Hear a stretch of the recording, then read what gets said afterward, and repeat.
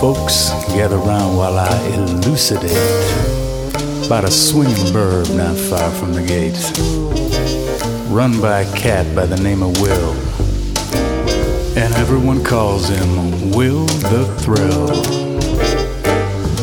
That was written for me by this band called the Moonrays out of Chicago, and I didn't meet them until years later, but they contacted me a long time ago, and they heard about Thrillville, and they wanted to write music for it. So it's on their album called The Ghouls Go Rest, which just got re-released as an LP. It was on CD originally.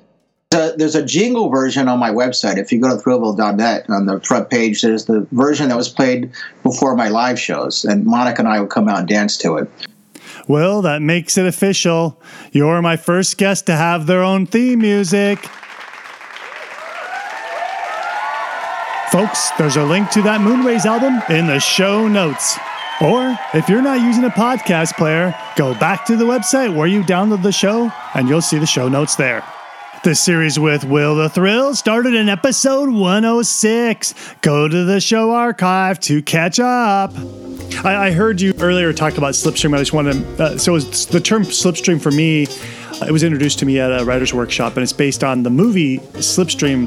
And the movie Slipstream was about a tricky dystopian movie about the airstream on Earth being reversed, and it was causing all these weird effects. So it was a mixture of science fiction and dystopian, and I think it's sort of like about barbarianism that was happening as well. So the idea of Slipstream is you're merging multiple different genres together and creating something new, which is totally what you do when you're taking noir, pulp, and then you're like mixing that all together to create some pretty rocking stories. Yeah, that's what I'm doing. Who was in Slipstream? I'll look that up. It sounds familiar, by the way, but anyway, yeah. So I discovered kind of retroactively that's kind of what I'm doing. If you want to describe it in a term that people can understand, but yeah, that sounds about right. 1989 Slipstream. Yeah. Okay. Yeah, I didn't see that one, but I've heard of it. But and then there was a couple other terms that kind of describe my work, and I can't even think of them because, like I said, I was just being myself, and sometimes you're accidentally trendy. And you are. So, for example, when I go to the website, you're at thrillville.net. I was looking over at the covers, and they're all you're leveraging the if you will ancient wisdom of pulp fiction from the 1920s and 30s, and those cover styles, and then providing something of interest to those of us who really are interested in a little walk on the wild side. Mm-hmm. Yeah, definitely. That's why I call it existential pulp. And that's why I also relate a lot to the work of David Lynch, because he also kind of created his own genre, which is just Lynchian. He doesn't really, he does there's elements of horror and noir, but he does his own thing. And when I sit down to write, that's what I'm doing. I'm not really constricted by any particular boundaries or preconceptions of any specific genre. I just write how I feel it, and I just let my imagination go wild. And I have a number of short stories published in various anthologies, and generally they're from editors who solicit my work because they know what I do, and that's what they're looking for. So in a way, I've kind of carved out my own niche. I mean, it's not that well known, except amongst an exclusive audience, as they said in Spinal Tap. But I'm proud of it, and I'm happy with it, and it's exactly what I want to be doing. That's awesome. So few people know exactly what they want to be doing, and maybe it's a long journey to get there. But I can see you've developed this the style for quite a large number of years. I'm 56, and I started writing Chumpy Walnut when I was 16.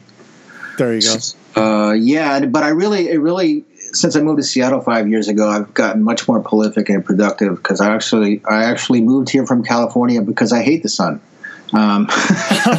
So I actually find the climate here very inspirational, and it's quiet. I left a lot of drama behind the Bay Area. I miss my friends, but I'm much more comfortable and at home here in Seattle. So I have another friend from the LA area, and his nickname is Tiki Al. Maybe he even goes by that on the internet. But wait a minute.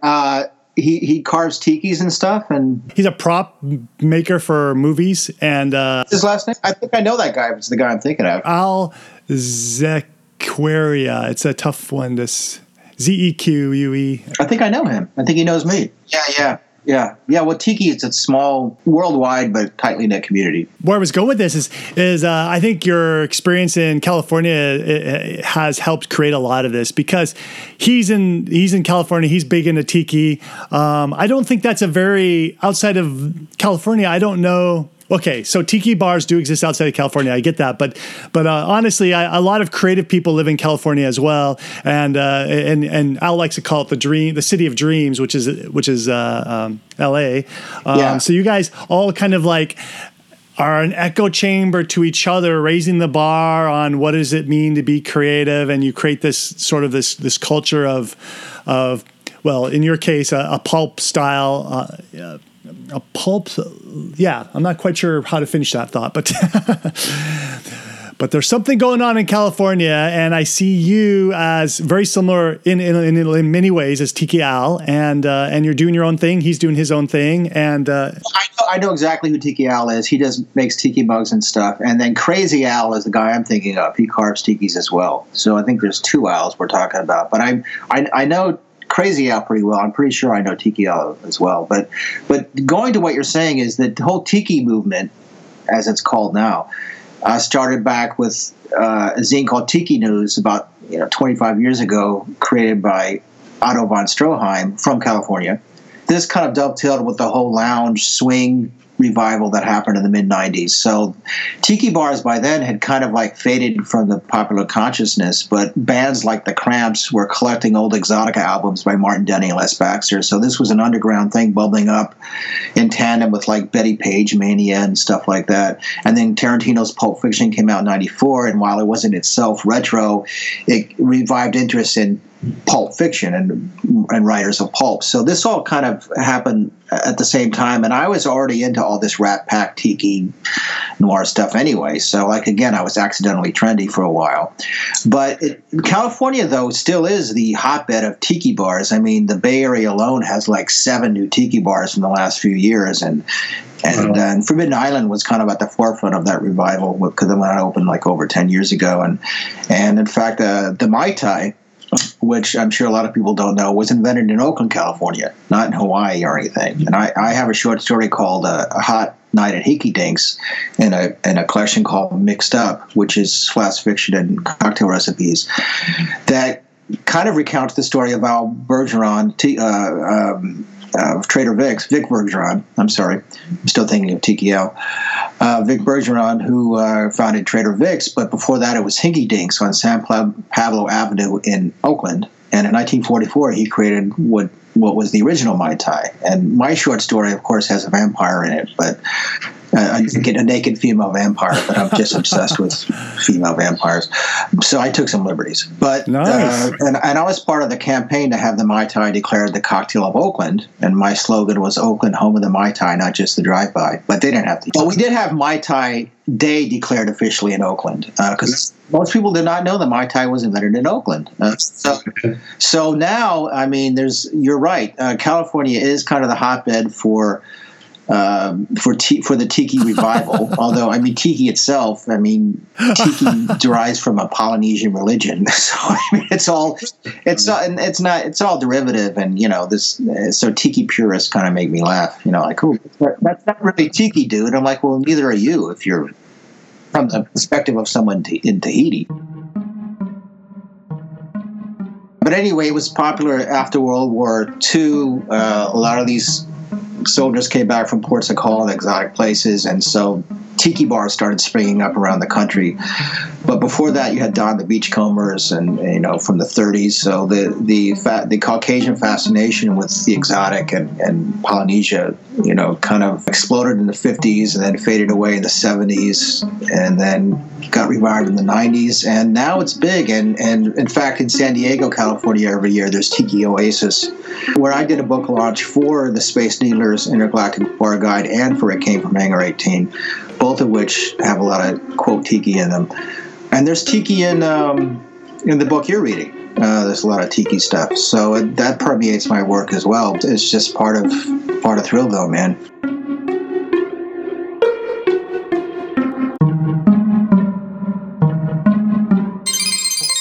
If you enjoy listening to Sci-Fi Thoughts, but find it difficult to remember to check the website for new shows, get this technology from the future. Install into your phone a podcast player. Using this, you can subscribe to our podcast feed, and next thing you know, you'll be cruising around in your car with your phone plugged in, playing Sci-Fi Thoughts, or you'll be out there jogging, or you'll be doing whatever you want to do. Police, put the podcast player down. And have your ears plugged into some cool science fiction programming. You can find instructions on lancerkind.com.